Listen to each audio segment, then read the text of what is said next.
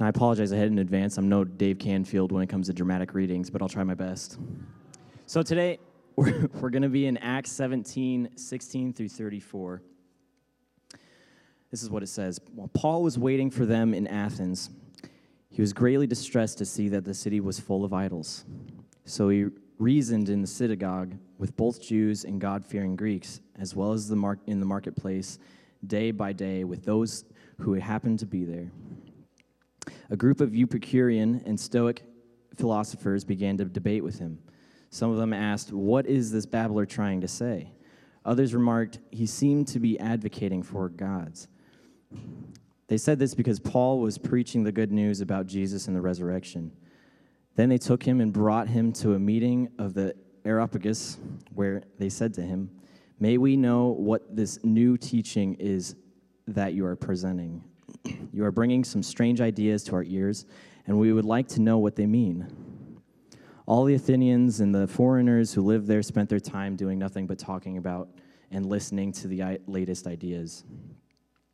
Paul then stood up in the meeting of Areopagus and said, "People of Athens, I see that in every way you are very religious, for as I walked around and looked carefully at your objects of worship, I even found on the altar with this inscription: To an unknown God, so you are ignorant of the very thing you worship. And this is what I'm going to proclaim to you. The God who made the world and everything in it is the Lord of heaven and earth and does not live in temples built by human hands. And he is not served by human hands if he needed anything. Rather, he himself gives everyone life and breath and everything else.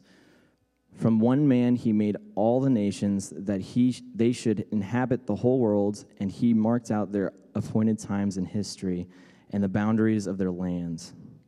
God did this so that they would seek him and perhaps reach out for him and find him. Though he is not far from any one of us, for in him we live and move and have in our being. As some of our own poets have said, we are his offspring. Therefore, since we are God's offspring, we should not think that the divine being is like gold or silver or stone, an image made by human design and skill. In the past, God overlooked such ignorance, but now he commands all people everywhere to repent, for he has set a day when he will judge the world with justice by the man he has appointed. He has given proof of this to everyone by raising him from the dead. When they heard about the resurrection of the dead, some of them sneered, but others said, "We want to hear you again on this subject." At that, Paul left the council. Some of the people became followers of Paul and believed. Among them was Dionysius, a member of the Areopagus, also a woman named Damaris, and a number of others. Thanks, Dan. That was a mouthful. I appreciate it. Amen. Amen. So, Leslie Newbigin is a scholar I've quoted here before, but he was one of the most influential theologians of the 20th century. But Newbigin's story is a little bit more interesting than just being an influential theologian. For 40 years of his life, he was also a missionary in India. For 40 years of his life, he attempted to communicate the gospel to the people of India in both word and deed. But being a theologian, he also thought a lot about what he was doing and why he was doing it. They are burdened with that, I think. One of the primary things that Newbigin reflected on during his time as a missionary is how the gospel that he was attempting to communicate came into contact, how it touched or how it intersected with what the culture within which he was trying to communicate it, right? So Newbigin was from England. He was English. And when he went to India, he was well aware of the ways in which his Christianity intersected with the predominant culture in India. He wanted to bring Christian belief and values to bear in his missionary work, but he was also aware that that did not necessarily mean that he wanted to make these Indian men and women more British. Do you see where the tension lies there? Because Newbigin understood in many ways that British culture, that the culture from which he came from in Britain, was not synonymous with Christianity, and that in many ways the British culture he came with needed Christian witness as much as the Indian culture to which he was going as a missionary. He wanted to be a faithful Christian witness while helping the Indian people to see where it was in their culture, in their language, in their belief, that you could find some contradiction or some tension between that and the teaching of Jesus or the gospel or the good news. But this missionary work also made him more aware than ever that Christianity also had some real, profound things to say to his native British culture. And so being in India helped him to see some more of the problems that were present and were arising in the West at the time, as faithful Christians attempted to communicate the good news or the gospel in places like Western Europe, England, and America. And he spent the majority of his life after coming back from India writing about, thinking about, being a theologian about these issues of the ways in which culture in the West intersects with Christian belief, how it influences or touches Christian belief. And so that's what he spent the bulk of the rest of his life doing, and he wrote a bunch of good books that you should all go pick up.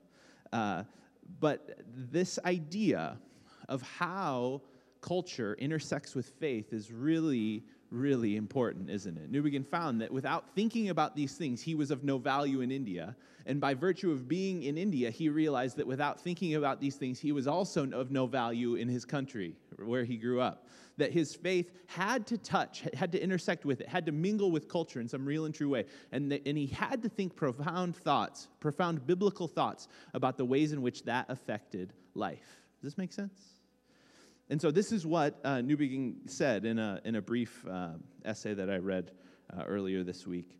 He says the starting point, and he says the starting point for this intersection between the gospel and culture. All right. He says the starting point is the gospel itself, the narrative of those events in which the author of all being has acted to redeem and reconcile an alienated creation and to direct it towards its true end. The reason we have theologians is because they write really profound sentences like that. Okay, just for the record. And since the superabundant grace and glory of God surpasses all our powers of thought and imagination, we may confidently expect and pray for new understandings of the scope of God's purpose for our society and new energy for doing our part in it. Does that make sense? So he was committed to this idea of praying for and looking for and participating with God in the purpose that he has for our society and playing a part or a role in it. And this is what our series, beginning this week, is all about. We're titling this series The Good News, which is just the word gospel. And it's all about the ways in which our faith is lived out, or the ways in which our faith comes into contact with public life, right? So it's just called The Good News, the gospel in public life. But in particular, we're going to be talking about the ways in which Christian faith, the faith that we all, the church, right, claims, how that comes into contact with parts of culture in everyday life. This is something that's so profound, right, and so present to us every day of our lives if we're in here and we're a follower of Jesus, but it's something that we don't often think about, which is surprising because it's almost like we're fish in water, right? We don't even realize that we are actually in water, right? We just kind of swim along, assuming that the ways in which we think about these things are right or good. But hopefully through this series, through this Sunday and 4 weeks after it, we'll begin to think real, critical, and God-honoring thoughts about how our faith intersects with culture.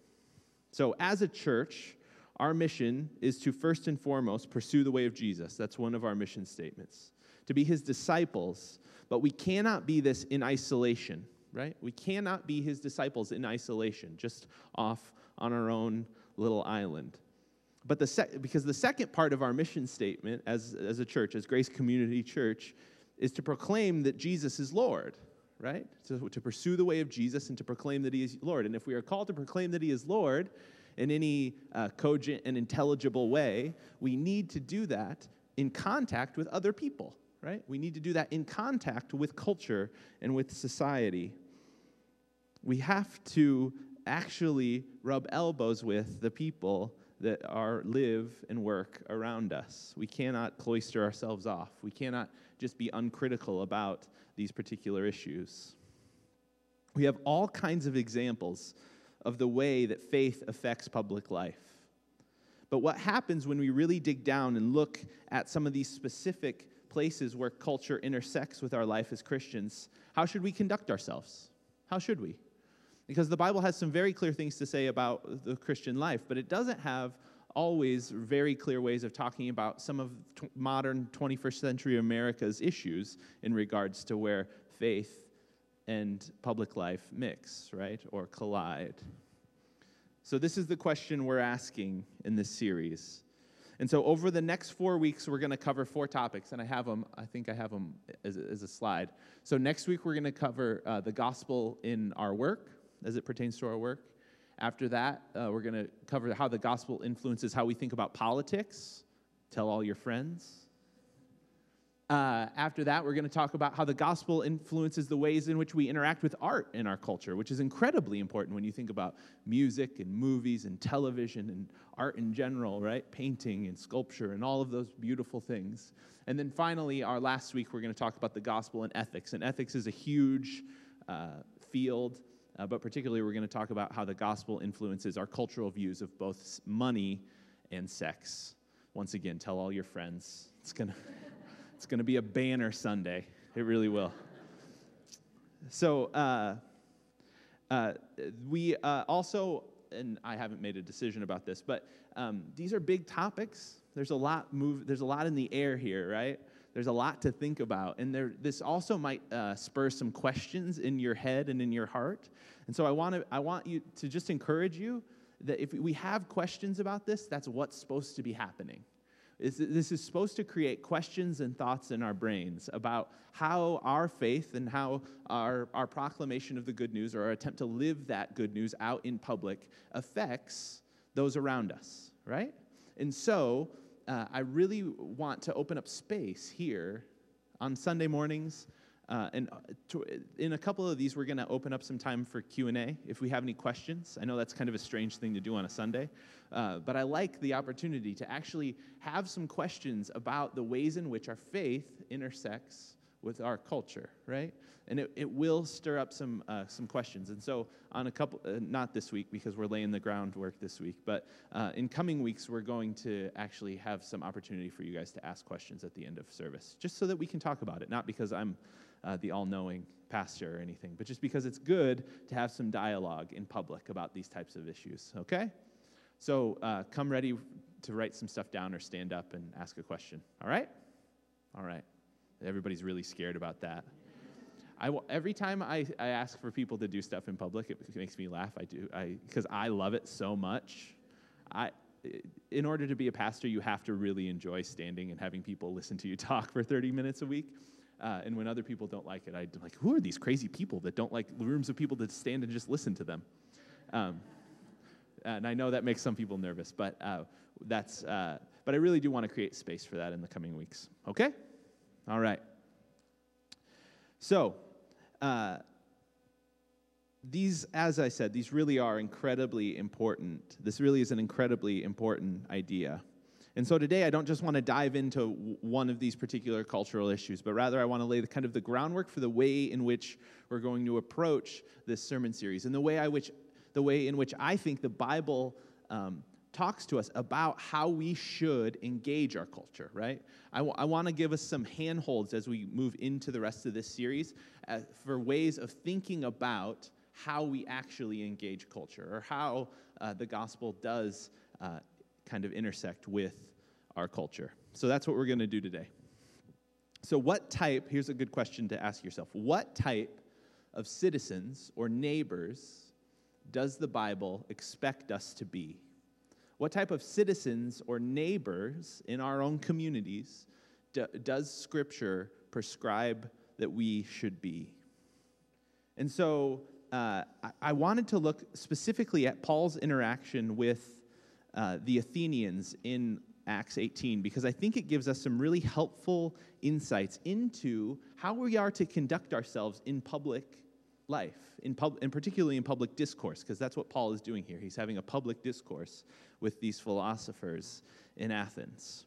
Paul's interaction with the Athenians on what is called Mars Hill is really instructive for us about kind of the attitude or the posture we should take as we approach people in culture. I think there's some real truth that can be mined here about the ways in which we go about engaging culture, the way we speak to people who believe differently than us, the ways in which we really just interact, the ways in which we carry ourselves out in the public sphere.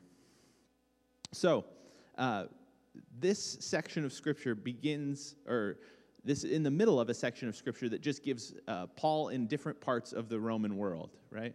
So this part is in Athens, but the previous chapter is just Paul in bang, bang, bang, bang, bang, a bunch of different locations and the things that happen in those locations, the ways in which he goes about his ministry there. But this section in Athens is quite big and a little distinct from the other ones because in general, in these other cities that Paul would go to, he would first go to the synagogue.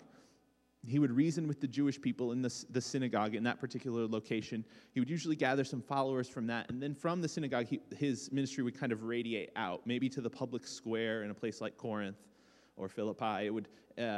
His ministry would kind of radiate out from the synagogue. But in Athens, he did something different. He went to the synagogue, but it doesn't seem like he got a whole lot of traction there. And he goes immediately to what it was in Athens, the cultural center of his day. This was the place where all the people were making all the decisions that moved all of the thought life in Athens, really in the Greco-Roman world at the time. Athens was like the center of higher learning. It was the Harvard of its day.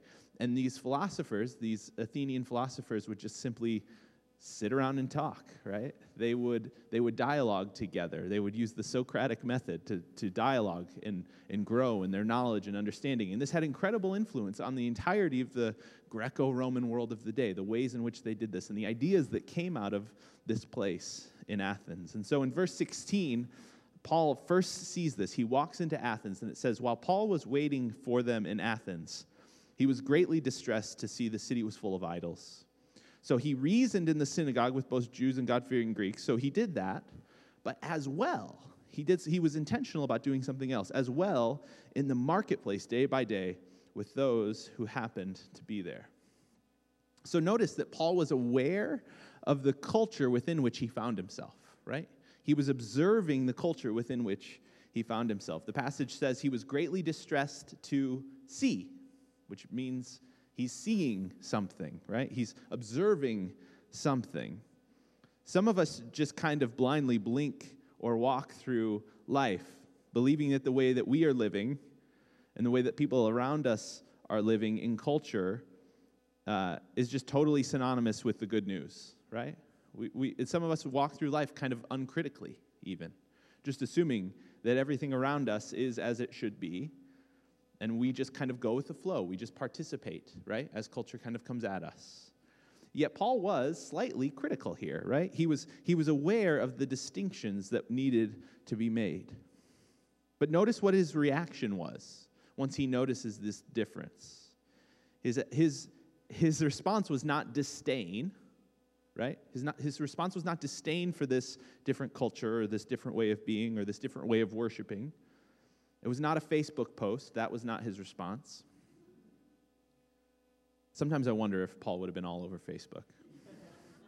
If you read the scriptures, he's a pretty fiery guy. He had problems keeping it together. He would fire off emails like crazy.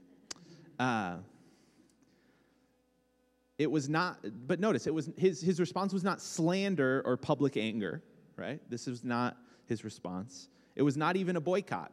He didn't even boycott Disney here. Some of you grew up in families where you did that, which was really bad because you weren't able to watch Beauty and the Beast. Anyways,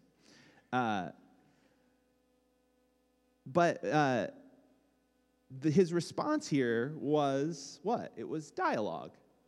It was a conversation. He went up to the Athenian people and he spoke with them. Surprise, surprise. And he did not speak to them. He did not just speak at them, did he? He understood them. If you jump down into verse 28, and it'll be on the screen, it says this. he says this to them when he's going through this speech or this sermon, this mini sermonette that he kind of gives them. He says in verse 28, "For in him," he's saying of God, "we live and move and have our being. As some of your own poets have said, we are his offspring." So what Paul does here is fascinating. And some of you probably know this, but right here, he's quoting Greek poets. He's not quoting the Bible here. We use this passage, particularly the first one, "In him we live and move and have our being." We quote it very often. I do. I use it a lot. And it's true because Paul quotes it, right, as being true of God.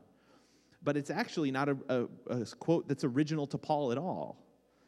There's two quotes from two different Greek philosophers here. The first one is from a Cretan poet named Epimenides. I think I'm getting that right. And the second quote is from a Stoic poet or philosopher. "We are his offspring" is a quote from that second philosopher. His name is Ardus, the poet Ardus. And this is not the only time that Paul quotes Greek philosophers in the New Testament. He does it 4 or 5 other times. I didn't put those references up because it's not pertinent to what we're talking today. But this is not the last time that Paul does this. In other Greek contexts, he's quoting the scholars or the writers or the thinkers of his day. Paul is clearly a very well-read person. He's clearly very aware of the cultural and intellectual life that's swirling around him in his day. He is not unaware of these things. He's a learned person, right? Paul, and he's not interested in simply denouncing the culture within which he finds himself. That's not what he's interested in here. He is searching for the good in it. Notice, he's not just reading these scholars to simply understand what the argument is so that he can then defeat the argument. He's reading these scholars and philosophers to find the good in it and participate with it. You notice that? He's participating with the good he sees in their culture by quoting these scholars in a positive way, in a positive direction. Fascinating. And he does also articulate difference, right? He does point out the places in which there is difference between what he thinks and believes and what the Athenians in their predominant culture think and believe. But notice he does not do this in a way that breeds contempt or anger. And how do we know this? In verse 32 it says, "When they heard about the resurrection of the dead, some of them sneered, but others of them said, 'We want to hear more about this subject,'" right? "Come back and talk with us." He clearly treated them in a way that did not make them feel bad or less than. He did not put distance between himself, simply to put distance between he and these philosophers. Rather, he said something intriguing, right? He parroted back to them something they understood and knew. He communicated to them in a vernacular, in a language that they would understand, and they were intrigued by this interaction, and they wanted to hear more, right? They were intrigued by their interaction with Paul, and they wanted to hear more. He was not simply walking in and speaking the truth, and what that often means is I just get people real mad and then I leave, right? He was not simply speaking the truth. He was dialoguing over a difference of ideas, right? He was having a real, fully orbed, full-blooded conversation about difference and distinction. And he did it in a way that both honored the tradition from which the Athenian people were coming, but also respected them enough to articulate where the difference may lie. Does this make sense? This is a conversation Paul is having here. And what it did was provoke interest, right? It provoked a desire for more conversation. At the end of this passage, if you read down in it, you'll notice that some of them came to faith, right? Some people who heard him came to faith in Jesus. Many of them didn't, but they had not shut themselves off to him, right? They had not shut themselves off to the conversation. And Paul goes back and he has further conversation, I'm sure of it, right? And it's important to realize that this is a paradigm for, I think, the way the church should interact with culture. It's a way that we can interact with those around us. It's a way for Christians to interact with culture. I think it's a very, very helpful paradigm. But I want, real quickly, I want to point out just two ways that Paul's method here differs from two ways that the church can sometimes move into error in the way that it approaches culture, okay? There's common ways that the church deals with culture, and some of them aren't always good, right? Can we agree that some of the ways in which we engage culture aren't always good? And I just want to point two of those out for us, just so that we can be explicit and we can see something against which we can hold up Paul's model for us. Does this make sense? All right. So the first way in which the church has at times approached culture that I think is unhelpful and that contradicts Paul's model is the first way I like to look at it. I call this one abandonment. Do we have that on the screen? Abandonment. This is the one for the Pentecostal evangelicals in the room that come from my tradition. If we have erred in our engagement with culture, we have erred on the side of cultural abandonment. Okay? So this is my people. I say this from the inside, not from the outside.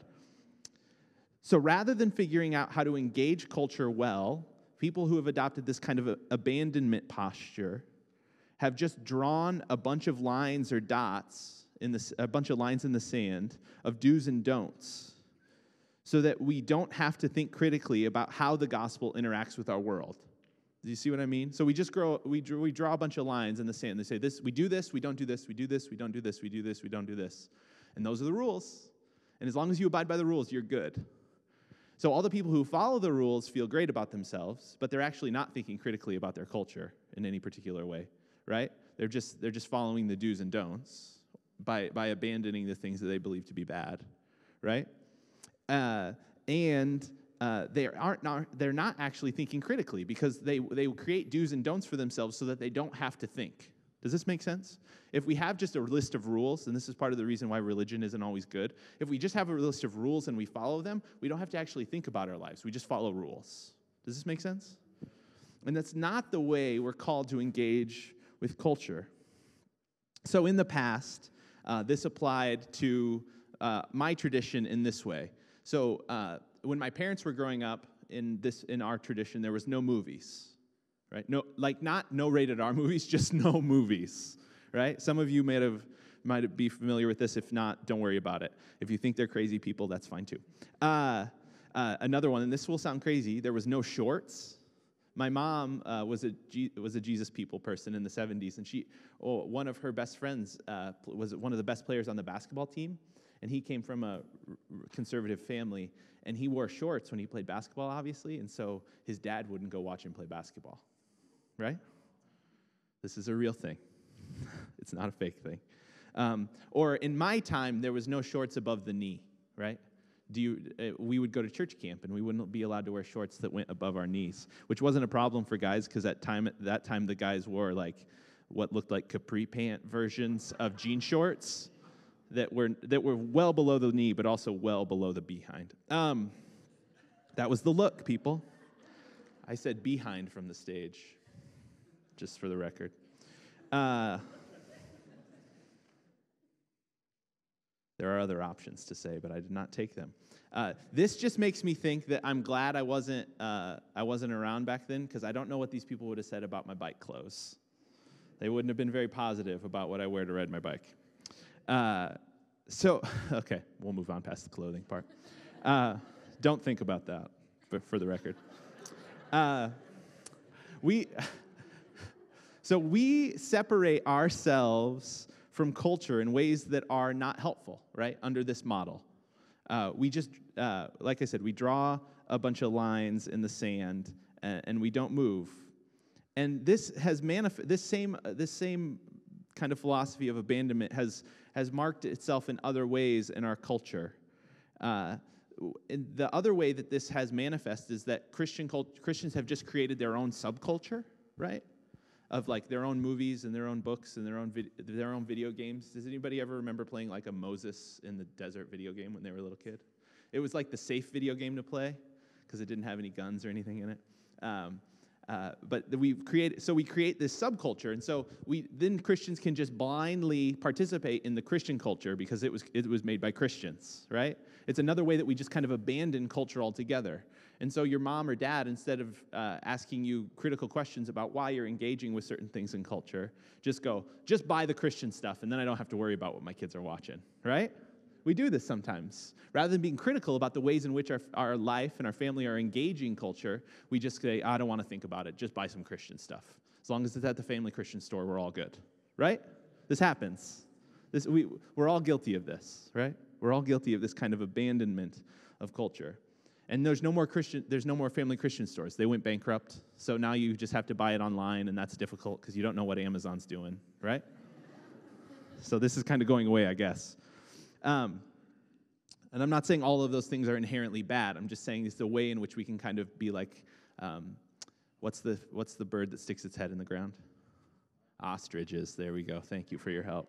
We can all be like an ostrich, and we can just kind of stick our head in the ground and ignore what's happening around us and not engage critically with culture. But obviously, the problem with this way of thinking is that it separates us, right? It creates barriers between us and people even, doesn't it? It creates barriers of the ways in which we engage with people outside of the church. It's not a good thing. So this is the first mistake that we often make. So the second mistake, and this one I'm going to move past quickly because we're running long here. The second mistake we often make is just what I call immersion, just immersion. So this is what I would call also non-critical participation, right? We just non-critically engage with everything in culture as though it is a good thing inherently, right? We just don't think critically about the ways in which we are called as the church to engage with much of anything. In this way of thinking, there's often simply no difference between the gospel and our culture. We just kind of participate and go along. We use everything. We participate in everything. We uncritically believe that we are just in the culture that we are in, and there's nothing we can do about it, right? So we just go with the flow. This is often a mistake that people make in cultures that are like supposedly predominantly Christian, right? Believing that macro culture, if you just get over the 50% bump of people who claim to be Christian, that the culture is automatically good. That happens to not be true at all. There are cultures in this world who have in the Roman world after Constantine. Constantine just said, "Okay, everyone's Christian," because he's the emperor and he could say that. And he just said, "Okay, now everybody's Christian," and what that meant that nobody wasn't a Christian. And so people just began blindly accepting everything in culture because they believed their culture was a Christian culture because the emperor said so, right? Does it make sense? So they just started blindly, there we go, believing everything that culture kind of sent their way. And they found themselves in a pretty sticky predicament, right? So we can't simply immerse ourselves in culture and think that that is the way that the church should function. And so how should the church function then? How we ought to do it? What can we glean from Paul about the ways in which we are called to engage culture? How does the church do this? Well, I wanted to just put some words on it, and just to clear it up for us. And so I got this from a quote from another book, but I like the term redemptive participation. So if you have your notes, you can write that down because I think it's really good. And I think it's a helpful phrase for us to think through how the church is meant to engage culture, redemptive participation. And so, what do I mean by redemptive participation? This is a quote from John Tyson, who's a pastor in New York City. And in New York City, you have to think a lot about these things. And he says this, part of redemptive participation is seeking neither to control or abandon the world, but to love it to new life through redemptive participation. We are called to participate in culture, but we are called to participate redemptively, right? We are called to participate for the good of the culture, right? We are not to participate in culture for necessarily our own good, right? We don't just advocate for ourselves. We advocate for the good of everyone. We advocate for human flourishing, period. Because the church is called to be the force or the avenue through which the kingdom of God finds its roots in society.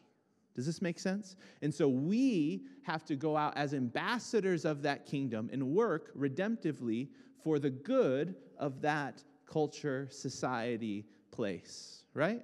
This means that we proclaim the good news of that Jesus is Lord out into the world. That has ramifications for the way we think and act, right? Because if you say Jesus is Lord, there's a whole list of other things in your life that are not, that cannot occupy that space. And the reason this is good news is because we believe that humans function best, right, in society, that society is at its best when this is true, when the majority of society believes that Jesus is Lord. And so we proclaim that truth because it, we believe, as the church, aids in human flourishing. It aids the common good. Paul engages the Greeks. He engages this Greek culture by knowing it, by reading its philosophers, and yet he also provokes them to questions.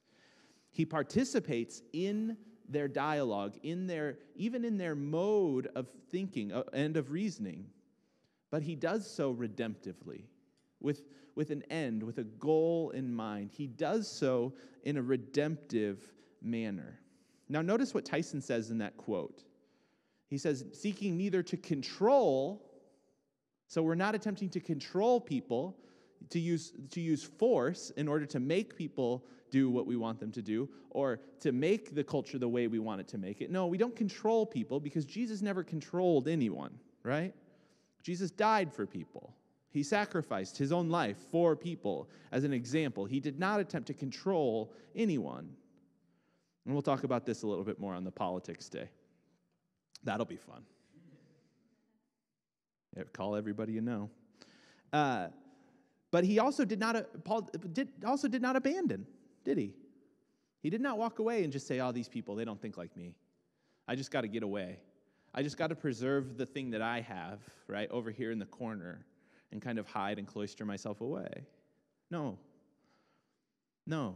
The church is called to be a faithful presence, a faithful witness out in culture and in society, to redemptively participate in the culture in which we find ourselves, to participate redemptively wherever it is that we find ourselves.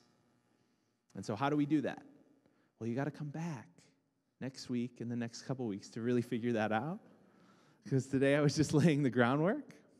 Sorry. But how beautiful of a thing is it if we were known as a church that doesn't shut ourselves off, right? That doesn't antagonize, that doesn't stand in a way that is adversarial towards culture, towards our community, towards our neighbors, but rather people say of us, they won't have the word redemptive because they don't understand, but they lovingly participate in our community, attempting to make it a better place than it was when they last showed up, right? What a beautiful narrative to be said of any church, of any group of Jesus followers, that they redemptively participate in their community, that they partner with, love, dialogue about difference, yes, but do so respectively in such a way that makes the place they live a better place. Wow, that would be quite a thing to be said about any church, right? That we redemptively participate in our culture, in our society, in our towns and neighborhoods and cities. If we do that, if we take cues from the ways in which Paul dealt with his culture and his society, I think we can learn a thing or two. And over the next couple weeks, I want to look specifically about some of the ways that this theme of redemptive participation plays itself out in four of the bigger areas of our lives, four of the bigger contact points between where we intersect with culture and how we bring the good news of Jesus into those environments. Does that make sense? Let's pray. Father, we love you, and this was an informational message today, God, and I ask that you would help us to really look at it for what it is, that you would help us to see that you're calling us to participate redemptively in our community, to partner with you to see your kingdom come and your will be done in Cedar Falls and in the Cedar Valley as it is in heaven. God, would you help us to engage with people, to engage with our neighbors this week, to love them, to live with them, to respect them, and to talk to them well about all manner of things. Jesus, we want to be your people in the world. Help us to be your ambassadors. We love you, Jesus, and we ask that you would help us to love you more. We pray it all in your name. Amen and amen. Thank you, everybody, for being here. If you're new with us and you filled